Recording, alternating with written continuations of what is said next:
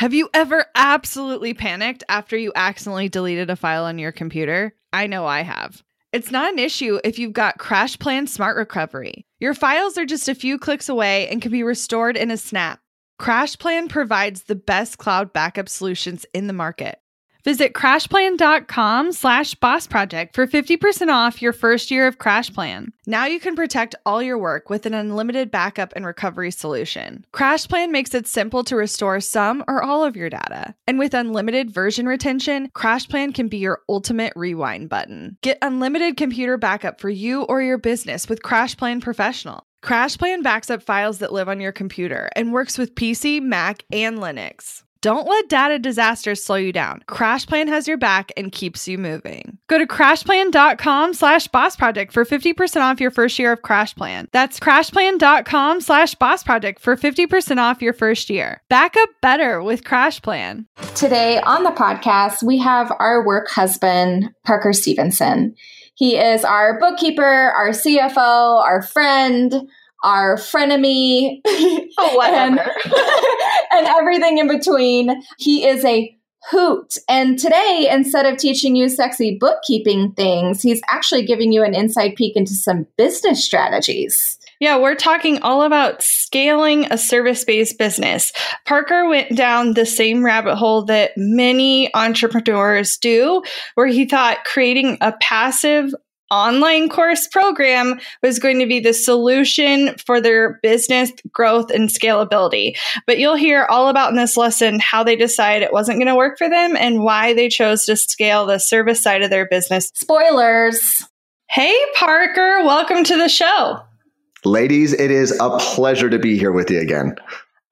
Well, as you probably know by our random mentions of Parker throughout the entire podcast, not just this one, but all of them. It's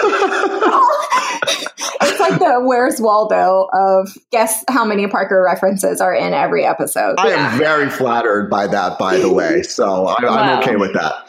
Parker is one of our favorite people. He also happens to be our bookkeeper, but we've dubbed him CFO most of the time, even though he doesn't really. He's not. He won't take that role. It makes me very uncomfortable to hear that role, but maybe advisor. Business advisor is a good way to put sure, it. Whatever. Yeah, it's a little douchier, so it fits you. Oh my God. So we're not talking about that on today's show. In fact, we're talking about Parker's business. And all the mistakes he's made.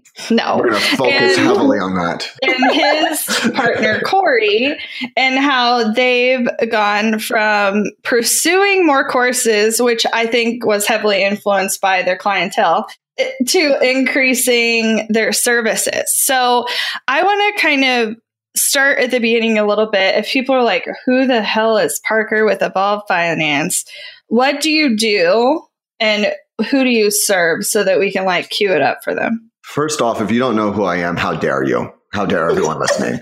No, just kidding. How dare you? At this point, with how much you've obviously are talking about me on the other episodes. But no, most of you have probably never heard of me because my business partner and I, Corey, we run a business called Evolve Finance. And we've kind of been like the secret weapon in this industry. It's like as soon as you start making a bunch of money, people usually start reaching out because there's not a lot of bookkeepers out there that really focus on the online niche, I guess you can say. And that's something that our clients really appreciate. So we haven't really done a lot of marketing. So that's why, I was joking around about not knowing who I am. There's actually a very good chance you've never heard of Evolve Finance unless you needed us because we haven't done any marketing. So pretty much we've grown Evolve Finance. Actually, Corey started Evolve Finance when he was pretty much like a teenager, but in 2010, it became officially Evolve Finance. Him and his wife founded the business. And from there, it's just been referrals. It's just taking care of our clients, and our business has just grown from word of mouth. Again, when people kind of need us, they seem to find us because they reach out to other clients that we've worked with or other people we work with. And that's kind of been the foundation for our business. We do, we actually do bookkeeping for the clients, but we get on calls and actually kind of guide our clients a little bit around their finances. There's a little bit of, I guess, coaching, or again, you guys kind of say CFO, but it's just a little bit of general business guidance, just because so many of our clients, especially in the online world, they understand marketing, they understand sales, but the numbers stuff, the operations stuff, the forecasting stuff, like all that starts to get a little scarier. And just because we look behind the scenes for so many online businesses, we're just a really good resource for the types of businesses we work with. So that's really what we do. We have a team of 2 people outside of Corey and myself, 2 full-time employees. We're about to hire a 3rd employee. Actually, we're starting to do interviews this week. So we are just slowly but surely growing our little bookkeeping business. No. Isn't it adorable? I'm curious, how did you guys start specializing in like online course creators that are like blowing it up? Like, I feel like that's a hard, random niche. I know. It's really crazy. And it's actually part of the reason why I left my cushy corporate job to partner up with Corey. Because when Corey and Anna, who are my business partners, are also married, they were working for a pretty well-known online entrepreneur as well. Her name's Alexis Neely. She was a lawyer that they worked for a long time, and she kind of got out of her law practice and went into kind of the online entrepreneur space. She opened up a business called New Law Business Model, and then she's also done some other kind of personal coaching with some other business. She's just like a serial entrepreneur. She's got like a gazillion businesses that she runs. And so just out of necessity, Corey and Anna, starting out as assistants, helping in the law office, and then they kept firing their bookkeeper because the bookkeeper wasn't doing a very good job with the online business stuff, because most bookkeepers didn't, especially 10 years ago, 8 years ago, definitely didn't know how the online space worked. So Corey just figured it out. Like, he was just like, okay, let's figure out the right way to do this so that, this business is tracking the finances properly. And from there, after, doing a ton of work with Alexis's businesses to get that figured out, well, then Alexis started referring some business to him. Those clients started referring business to him. And you guys know how kind of incestuous this industry is. Everybody knows everybody. Everyone's working with everybody or knows what's going on with everybody else's businesses. And we all kind of talk with each other a lot. Word just started to get out that Corey and Anna actually knew what the hell they were doing. And I think there was just such a need for financial professionals that actually understood like how online businesses work. And I still think there's that need, that it just kind of grew organically, which is pretty amazing considering it was a business like they started when Corey was like still taking college classes, and it was just a part-time business, and it's grown into what it is today. And when Corey told me about that, that's kind of where I was like, this seems like a huge opportunity, because literally nobody wants to do the bookkeeping. There's not like, I can't imagine you have a lot of listeners who are like, oh, I'm doing my bookkeeping courses and like, show me how to grow my bookkeeping business. Like, it's just kind of the thing no one wants to deal with. So we made it our business to deal with it. And it's obviously been very fruitful for us to do so. Yes. Yeah. I love that. And was it a conversation very early on, or just how it kind of like organically evolved that you would work with business owners who were making a certain revenue? Yeah, it just kind of worked out that way because just the level of service we wanted to provide, and also just to do it right. Bookkeeping is not necessarily standardized. So you can take shortcuts and I guess do some kind of cheats or hacks to make it easier. And also, I think a lot of bookkeepers, again, in the online space, just literally don't know how to handle certain processes and certain ways of dealing with the numbers for online businesses. That part of the way we priced ourselves was for the value we provide, but also just because the amount of time it takes to manage an online business versus a regular business is just different. And so we had to kind of price ourselves differently, which meant that businesses making, they kind of had to, well, not kind of, they had to start making 6 figures to really be able to afford us, because it's not just the bookkeeping, it's also the guidance we provide. And that guidance becomes really valuable the more money you start to make. And the smaller your, and in all honesty, from a strictly bookkeeping standpoint, for anyone with, everyone listening with smaller businesses, just doing any financial tracking in the early stages of your business is a big win. So we kind of looked like Evolve Finance is kind of like you've been driving your 1999 Honda Accord forever, and now you're like ready to jump into maybe a brand new, more luxurious car. Yeah, maybe Tesla or inside joke. That would be more, I think, what Evolve Finance is, because you just need more, right? You need a little more guidance and you want everything done right. Yeah. So then that is the clear segue into, okay, if our clientele has to be making a certain amount of money and we are charging a certain amount to provide the intense level of service that we are, it would only make sense then that you guys were like, let's create a passive income branch of this business. So when did that start being a conversation? That's something that really started to pick up, I'd say, early last year, or no, actually late 2016. It was just one of those things. I think every entrepreneur goes through this, whether your business is new or you're established, is you go, oh, like there's this opportunity I want to pursue. It's new revenue, so it's got to be good. We got to be able to make it happen. And so seeing our clients do so well, selling digital courses, and with us hitting capacity, like with Corey and I literally going like, we don't have more time for monthly calls. Because even though our bookkeeping team, like we could hire more bookkeepers, Corey and I just legitimately cannot get on more calls without losing our sanity. So we thought, well, hey, let's pass our knowledge on. Again, I think a lot of coaches and educators and stuff like this is where their minds go to, is they go, hey, let's create some digital versions of what we do. And we'll teach maybe the smaller businesses that can't afford to work with us. We'll teach them like what they can do to get their money in order.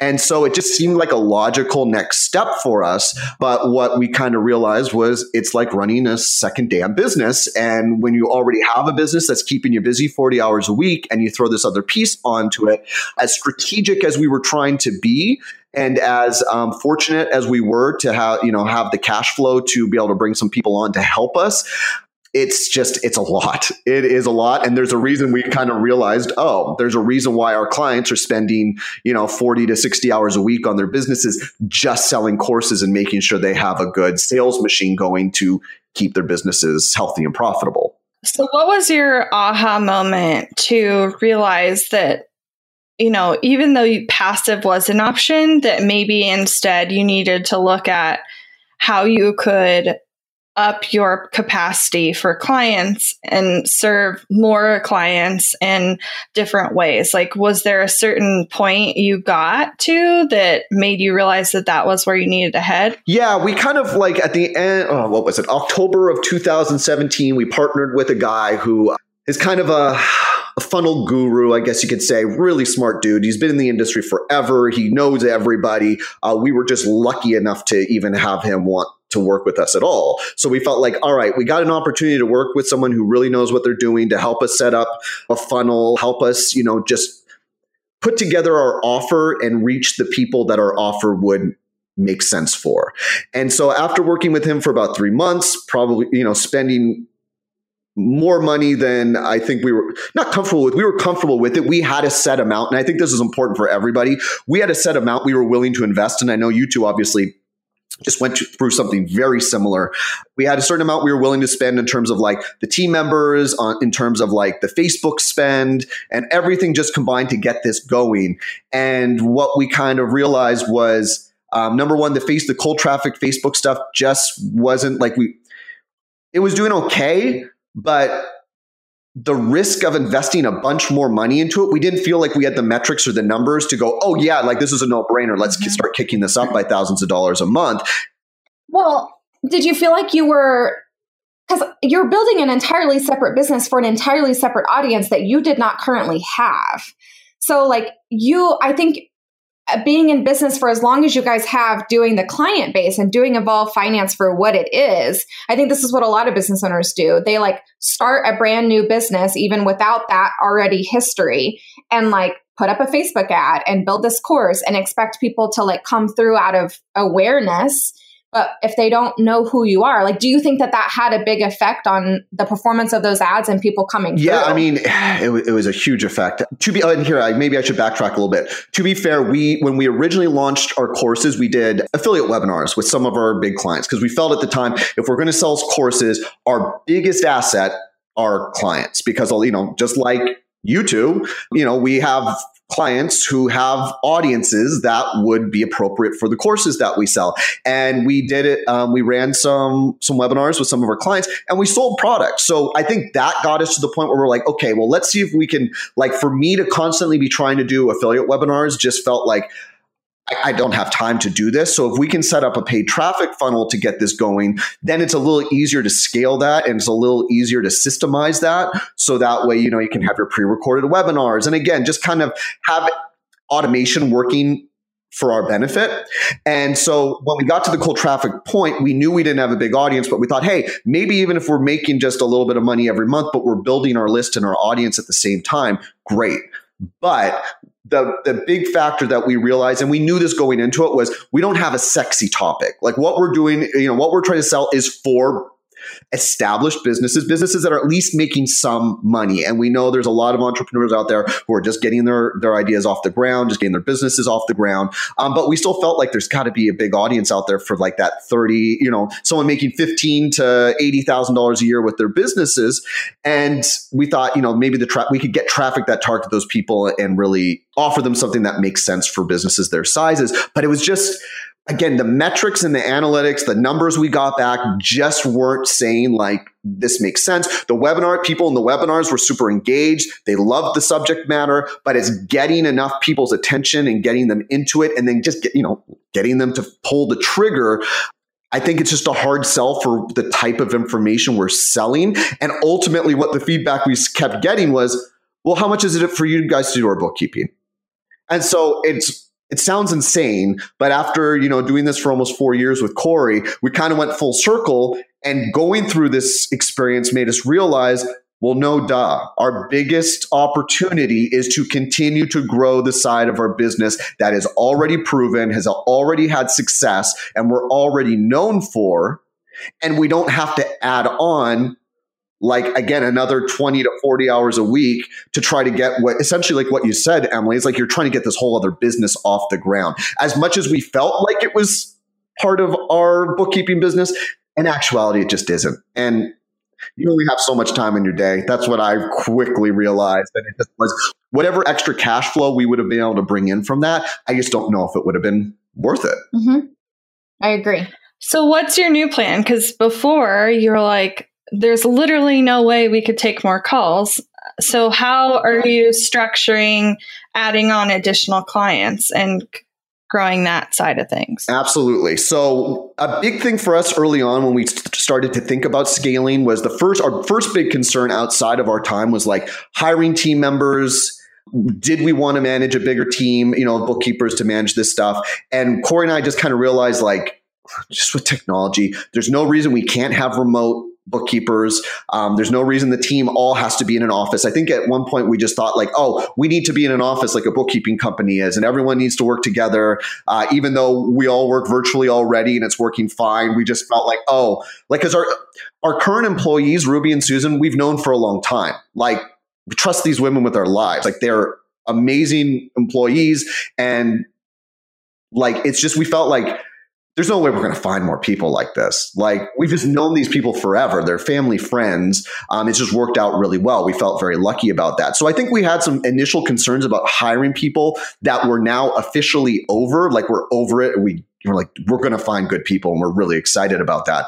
But for us, we did have to create a different service in order to scale what we're doing. So what the bookkeepers do doesn't change. And in a lot of ways, we're actually systemizing that better to make it easier for new people. When a new bookkeeper comes on, it's like, hey, here's our standard operating procedures. Here's our documentation to help you learn if you need to reference. Obviously, we still have to be part of their training process. And Ruby and Susan need to be part of the training process. But overall, it's like structuring our business internally to allow it to grow is a very different beast than just having your team members who've been around. Everyone knows what they're doing. You don't really, we have standard operating procedures, but it's different when you're trying to take your business to the next level. So we've really been getting a lot of those pieces in place to make it easier to bring new people on and to make it easier for Corey and I to then offer the new service, which is all the same bookkeeping stuff, but then it's going to be monthly videos. So they're going to get custom videos every month, which doesn't demand us having to schedule a time, trying to match everyone's calendars up and schedule times with people. It's like, you're going to get your video on this day. We're going to go through the same stuff we would if we were doing a live call, but we're just going to do a video going over the P&L and just making it something that's going to take us 10 to 15 minutes to do. It's still going to provide a ton of value to the end user and to the client or customers, and still be a win-win.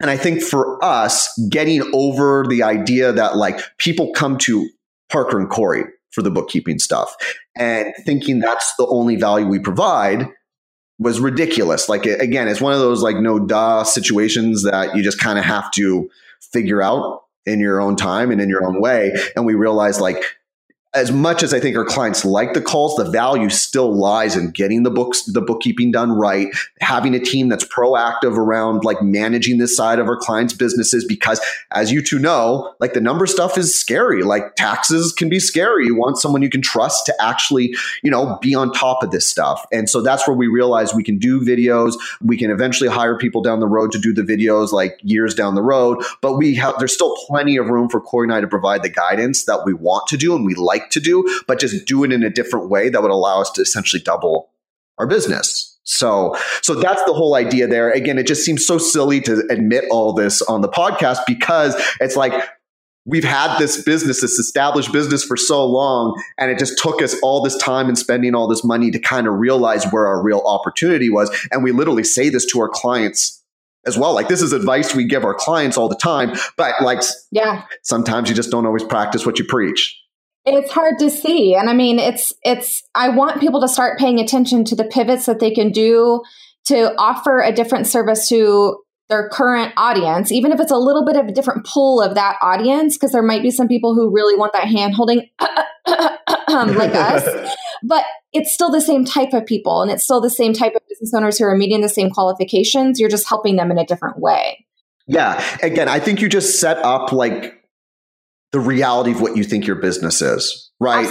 This is what Evolve Finance is, and this is what we do. But like in the grand scheme of things, we are a tiny business. We're not some giant brand. And I know we all sometimes think about the few people, our little audiences that are following us around. And even when I think about some of our bigger clients, in the grand scheme of audiences, they're still very niche businesses. Oh, yeah. They might have, a couple 100,000 people on their email list, but you think about the grand scheme of the economic market it still makes me laugh. Like when you talk about them, like you're like, oh, they're small businesses. And I'm like, have you guys read like who their client list is? Anyway, it's fine. We feel well, and that's not to take away from anything of what they do. It's to generate any amount of revenue in your business, whether you're making $1,000 a month or $100,000 a month, is like, it blows my mind all the time. But like for me working, like I came from a corporate background, like I was managing a $50 million product category for a major conglomerate. And my product category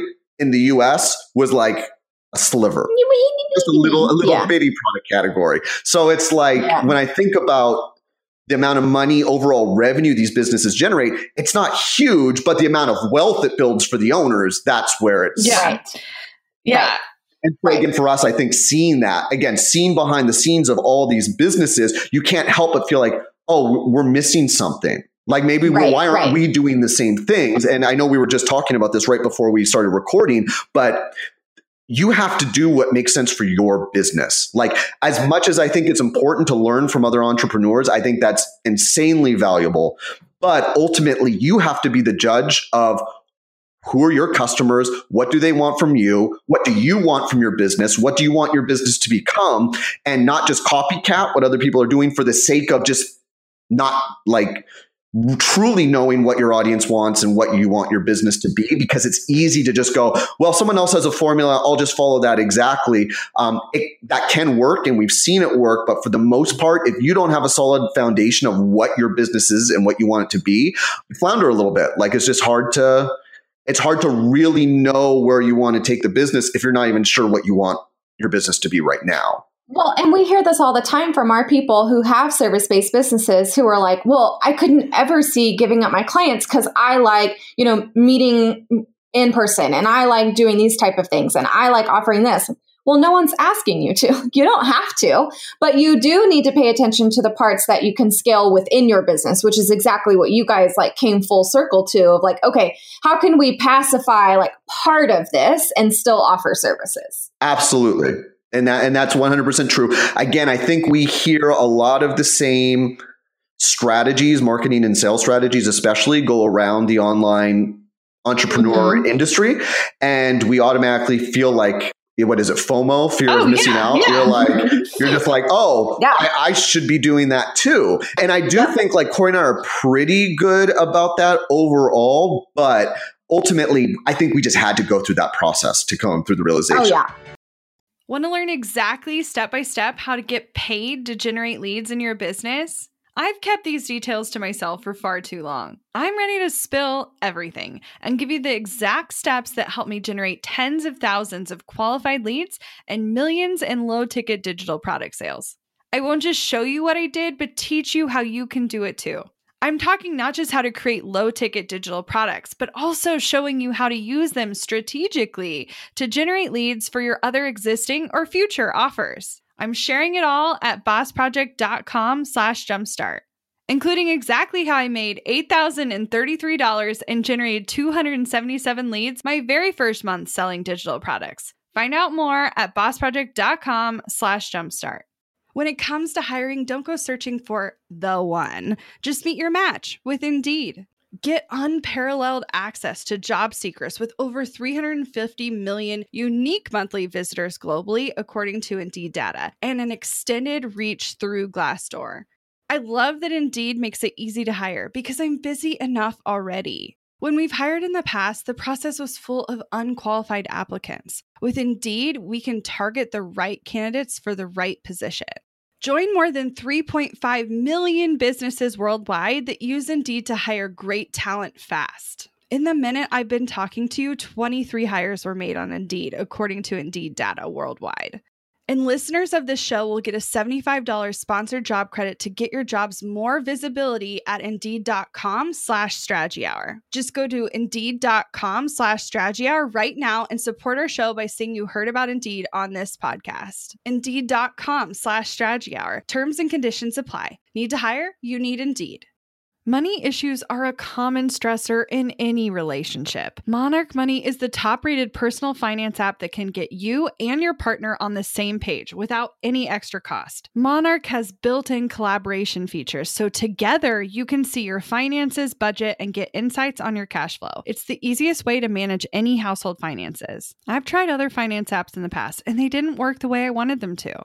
I don't want to stress over finances. Monarch is the top-rated all-in-one personal finance app. It gives you a comprehensive view of all your accounts, investments, transactions, and more. Create custom budgets, set goals, and collaborate with your partner. And now get an extended 30-day free trial when you go to monarchmoney.com/strategy. Monarch has a tool that allows you to easily import your data from Mint and keep all of your tags and categories. Monarch's simple, intuitive design makes it so easy to get set up, customize, and use. Monarch prioritizes my privacy, and they'll never sell my data to third parties.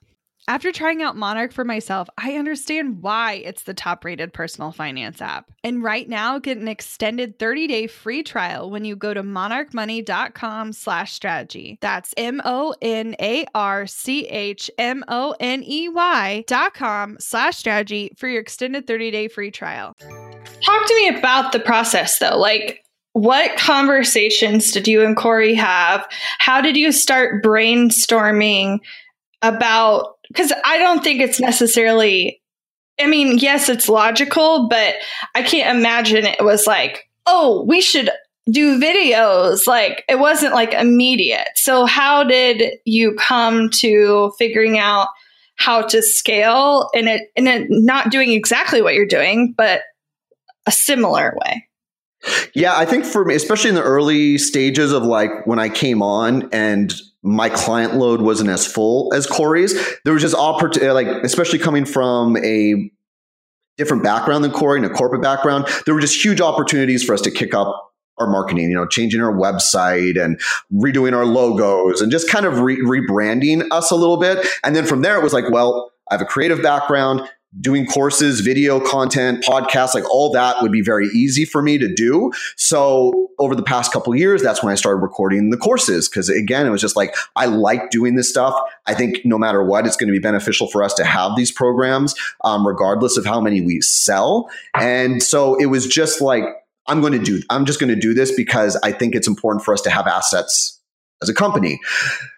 And then again, it's one of those situations where you go through all the work to do all this. And we are still making revenue off of our courses in different ways, just not maybe in the grand way we thought it would be. And it did create an influx of cash flow for us that we wouldn't have been able to generate in the same way with our service side of our business. So it was like, there were little opportunities that looking back at, I have to kind of remind myself like, yeah, we made money from this. We got a return on it, but it's just now not looking like such a big part of our long-term strategy. So, it was just kind of those baby steps of, again, we're watching our clients, seeing what they're doing. Let's do some courses. Parker can do this, because Corey and I have very different skill sets, which I think is really important when you have a business that has partners. So like we're not stepping on each other's toes. So Corey is still kind of managing the operational stuff. He's managing the way the bookkeeping team is, managing their workload. And then again, I'm doing more of the future thinking, growing the business. So again, I think it just made sense at the time. Well, if this is my focus, let's do the no-brainer stuff that I think every business kind of wants to have. And we had the luxury of having the cash flow to do it because we were established, because we didn't need to get our first clients or sell our first units of our program to just generate any kind of cash flow. So in a lot of ways, it was a blessing and a curse because it gave us a little bit of the freedom. Having an established business gave me the freedom to work on this type of stuff. But at the same time, it was also a burden because, and I hate saying the word burden because our clients are not burdens, but there was so much other work to do that it didn't give me the amount of time that someone who's starting their business from scratch would have to then grow this whole new revenue stream. So right. I think, I don't know if I actually answered your question now that I just got No, you didn't at all. I was wondering specifically, like with Corey, what sort of conversations did you have to come up with this new product offering? Like, are there certain questions you asked, like exercises you went through to come up with it? Oh, okay. They were at a sleepover and they both did trust falls. And trust falls are a big part of our development, our executive development of Evolve Finance. No, for us, it was just like, I think, again, getting back to some of our conversations around like, how many clients do we really want to take on? How many clients can we take on? If we know what that number is and we get to that number, then what are we going to do? Like, where do we take the business from there? And again, just kind of going back to like, we weren't sure we wanted to build out our team yet. We weren't sure. We had another service offering we felt confident would be a good solution. So I think that's just where it was like, all right, well, let's do the courses, dude. Like, I can do this. I can put it together. That, like, what after that, when you like came full circle, how did you come up with this new service? Oh, that's when we went, okay, we just dropped about $15,000 to $20,000 on our funnel and our team. That didn't give us ROI we were expecting. Either we just kind of cruise at the level we're at and just accept that, all right, we're each going to have like 25 to 30 calls a month. And that's it. And leave it at that. And we just kind of realized, that's not what we want. And I think the big thing we realized, again, going through this process made us realize the opportunities we had. It made us realize what makes our business different than our clients' businesses. So what we Corey actually brought up on one of our calls, like when we have a weekly call where we kind of discuss the state of the business. And he said, like, I want a business that like down the road we can sell, like it's going to have value. And in some ways it would be like a retirement bonus kind of deal. And when that hit me, I was like, well, we have the type of business model, again, taking advantage of our business model, not trying to shape it into someone else's. There's no reason we couldn't scale this and have a business that could sell for 7 figures down the road when we're like sell it to an accounting firm or another bookkeeping firm in 10, 20 years when we're, getting to the age where we're thinking about retiring or wanting to do something different. But we could do that without our clients really suffering. And then unless it's just like, gals like you that just love our calls every month. Like legit, you can't retire until I retire. So that's fair. Well, that probably will be the case. But we felt like that's something not all of our clients have businesses that could do that. Their cash flow is going to be different than ours, but we may be able to build up something that's going to have more value at the end because we have processes and procedures and a business model that could be absorbed by another business much more easily. So again, I think we just it's just getting to that point. And it's like, I keep saying this because I think it's so important for everyone to listen to. You have to pay attention to what's worked for you. Pay attention to what it is you actually want out of your business and just always be aware of how those things are constantly maybe being tweaked or changing or evolving as you go along, because that's going to give you such a deeper understanding of your business. So when real opportunities do come up, you'll recognize them as real opportunities instead of just, again, the kind of shiny, glittery things we see around us all the time, chasing after thinking that's going to be our next big thing. Yes.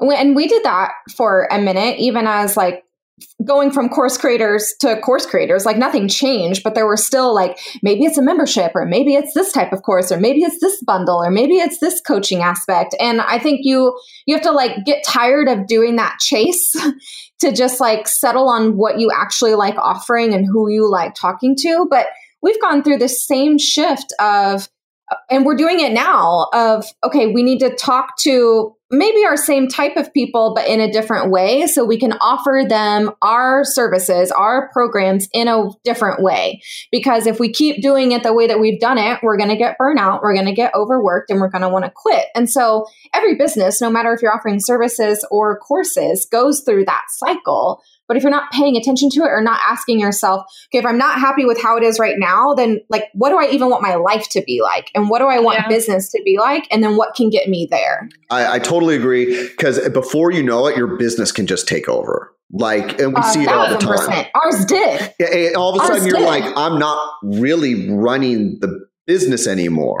It's running you. And that is a milestone to get, where you have so much work and so much going on that day-to-day grind just sort of happens because you're in demand. Like, it's a very, very fortunate situation to be in that still a lot of people don't even get to. But once you're there, it's very easy to work more than you ever would at a full-time job. And then you go, what am I doing this for?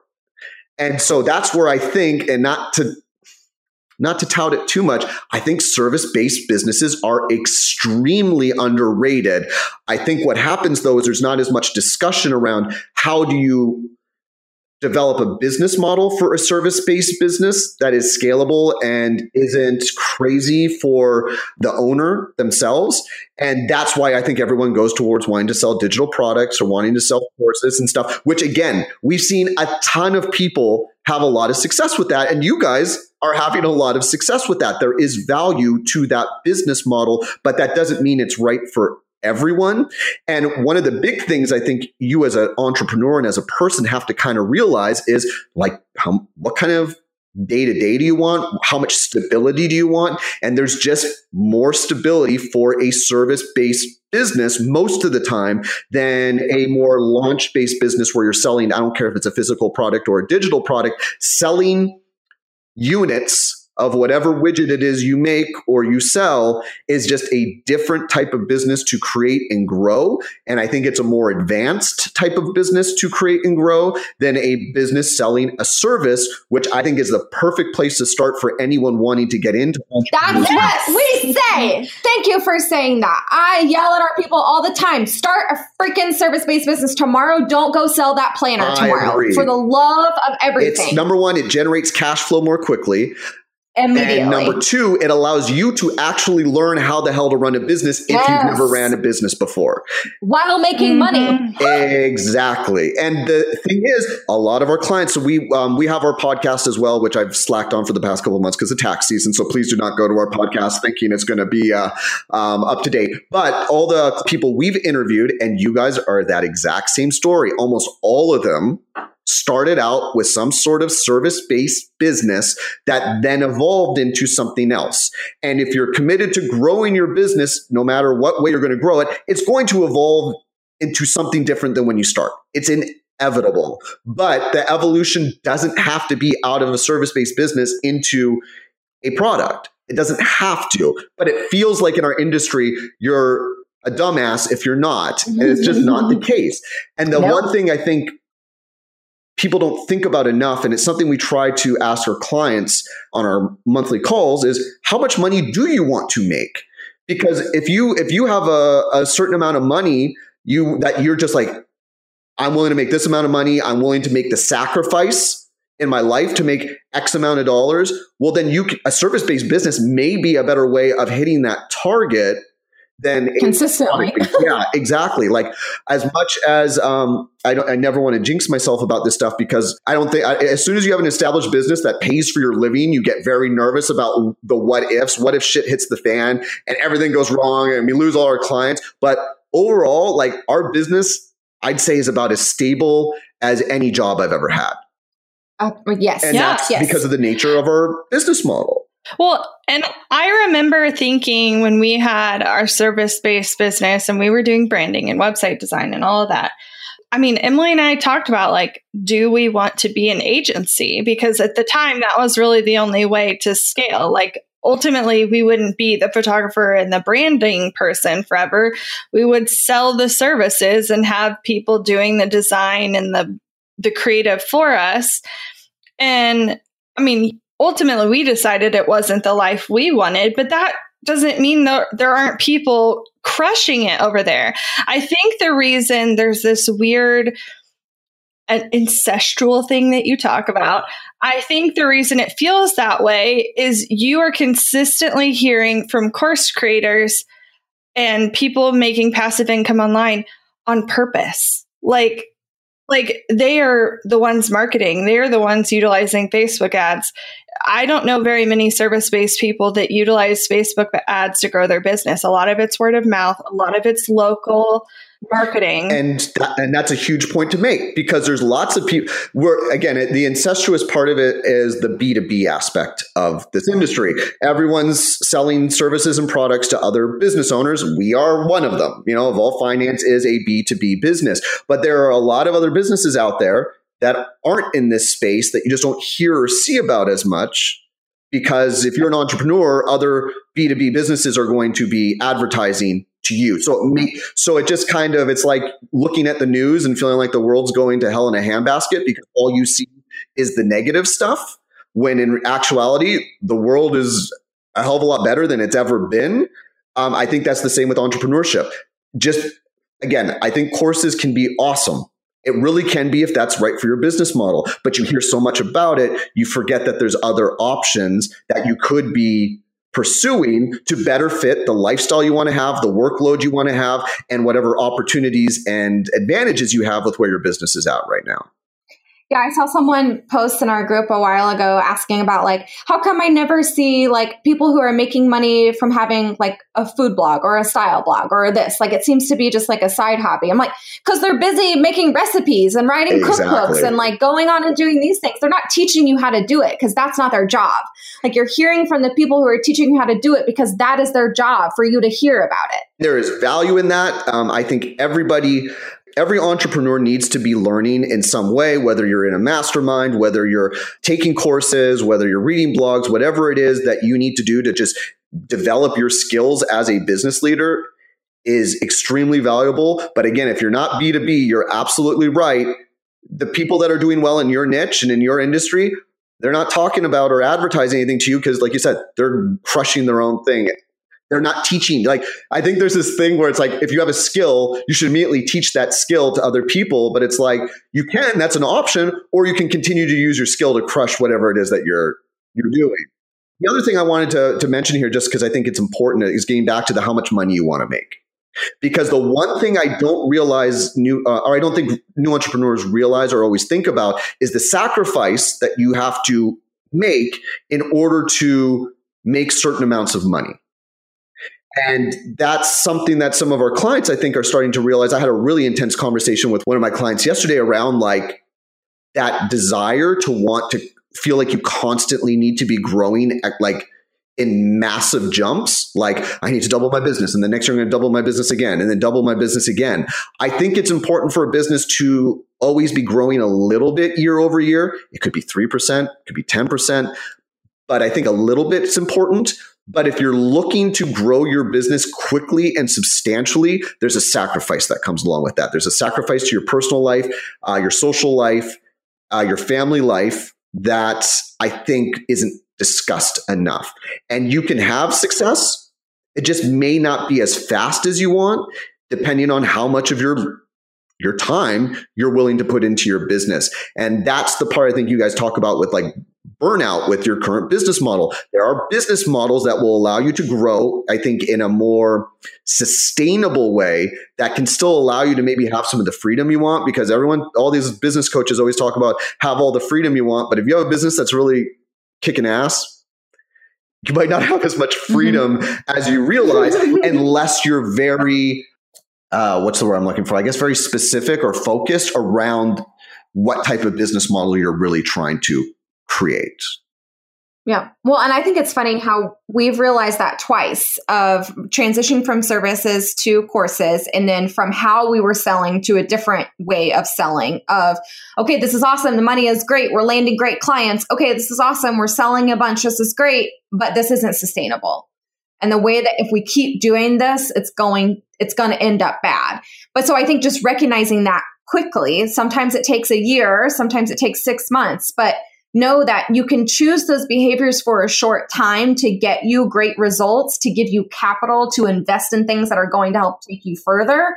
But know that that's what it's doing for you. You can't keep doing those behaviors if you're raking in a bunch of dough, but like never see your family. Yeah. And I think that's important. If you're single and don't have a family, that's an advantage. That's something to think about. If you do have a family and that's important to you, then that's something you have to think about for yourself. And so when you see big name B2B coach yelling about like, I made $1 gazillion on my last launch, here's how you do it. They're also not talking about how much time, how much money it takes to do that kind of stuff. And that's why I love what you guys do, is because you're so freaking real about what it's taking to run your business and what it takes for your students and your audience to get the results they want to get.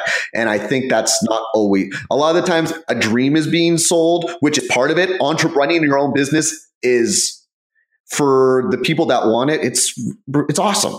It's so awesome. And I know I love it myself. But again, I think you just have to be honest with yourselves as entrepreneurs about what it is that you want. And again, we just don't ask ourselves what it is we want that much. And that's what Corey and I kind of realized in the past year is like, what do we want? And what are we willing to do to get there? And we realized we're not willing to spend more money on a funnel, and we're not willing to work another 40 hours on top of our other 40 hours to make this essentially other business take off. And only you can kind of answer those types of questions. Well, I felt like that was talk strategy to me. I feel like you just recapped.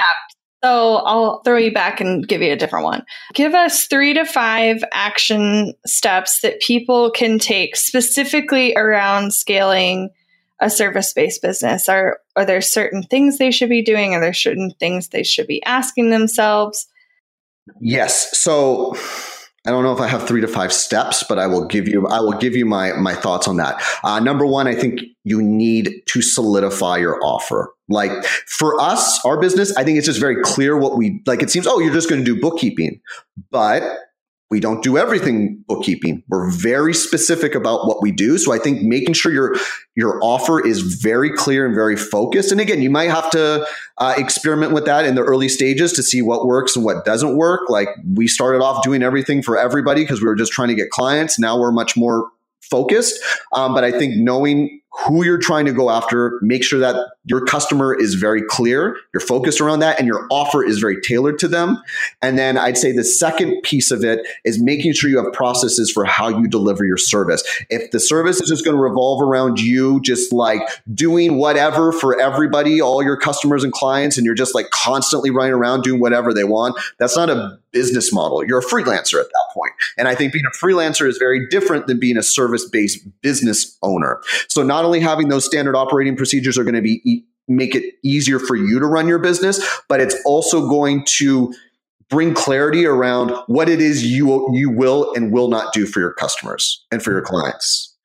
Because if you do everything for them all the time, you're going to lose your mind, and then you're going to be like, why aren't I selling courses? That's the grass is always greener. And then I think once you get that focused so that you as the business owner, because I think if you're running a service-based business, you should be able to get your business to the low 6 figures, which is you and maybe like an assistant. Like it depends on what it is you're doing, but you should be able to build your business up to where you have really good cash flow, that all of a sudden it's like you have the flexibility to take some of the money maybe you would normally pay yourself and start to invest it back into your business, which is probably just going to be more people. And so from there, having those standard operating procedures aren't just going to be good for you to understand what it is you exactly want to do for your customers, but then going forward, you're going to have a way to teach other people what it is that you do for the clients. And so again, I think it's really important to just reiterate one more time, no matter what you do with these three things I just said, they're going to evolve over time. But if you can establish that from the start, though, you at least have a foundation to work on. Like you've built this foundation and you're like, this is working right now. So then you're just kind of refining it as your business grows, instead of like feeling like you have to burn the whole mother down and then like start all over, which if you have to sometimes, so be it, but it's a lot less of a stressful journey. Entrepreneurship is a lot more enjoyable if you can have, again, a business you're refining instead of burning to the ground and building back up again over and over again. And then the last thing, I mean, it seems like a no-brainer, and I know we've had some conversations around your experience working with some contractors and stuff like that and how hit or miss that can really be. If you're running a service-based business, if you want it to grow and you want to have success at it, you just have to have your customers walk away going, holy crap, like this was the best investment I made, or this is the best thing. Because I don't want to say investment because, again, not everyone's going to be doing services for other businesses. So if you're going B2C, business to consumer, whoever your end user is, they just have to walk away feeling like they got their value. Like it's all about the value you're providing. And I think a lot of the times we get in this trap of like, oh, I know how to do this thing and I like this thing and I'm just going to do it for you. And you go, okay, I did the thing and I really liked it. And the customer's like, I'm glad you did your thing, but I didn't really like it. And the process wasn't really that great to go through. And I don't really feel like you did what I asked you to do. So now it's like, you're not going to have a repeat customer and they're not going to tell anybody about your service. And as much as we love to look at Facebook ads and we love to look at our email lists and all that, what's great about service-based businesses is it starts with one client and it can grow from there. And it can grow. Again, until the last 12 to 18 months, we did no marketing. Like maybe last year and a half, we'd never been on podcasts before. We didn't have an email list. We didn't have anything. And we had a healthy 6-figure business because we found our niche and we served it. Like we wanted everyone to go like, I don't know how I could operate without this person, or I don't know what I would have done if I didn't hire Evolve Finance. And I think we overlook that thinking about the future of our business. And it's like, you got to take it one customer at a time. If you have consistently raving customers, you will grow and you will get to where you want to be, but you can never lose track of your end user. So those are kind of like the main things I know for us has just been absolutely crucial. I just wanted to interrupt this broadcast to let you know we had some major tech difficulties near the end of this episode and lost the native audio for Emily and I. Unfortunately, that means you won't get to listen to Parker's beautiful voice through the end of this episode. But no, we love and support his business, are super proud of the amazing changes he has made, and look forward to seeing y'all scale your own service-based businesses. So make sure to check out Parker over at Evolve Finance and his podcast, The Bottom Line. We hope you enjoyed it, and we're so sorry that you missed the last couple minutes. Looking to elevate your brand without the headache? Join the Co-op, our creative template shop membership. With thousands of easy-to-customize templates, all crafted to seamlessly fit your business aesthetics, we make nurturing leads and driving sales effortless. We're talking serious impact and seriously simple creation. Become a member now at creativeshopcoop.com and transform your business today. That's creativeshopcoop.com.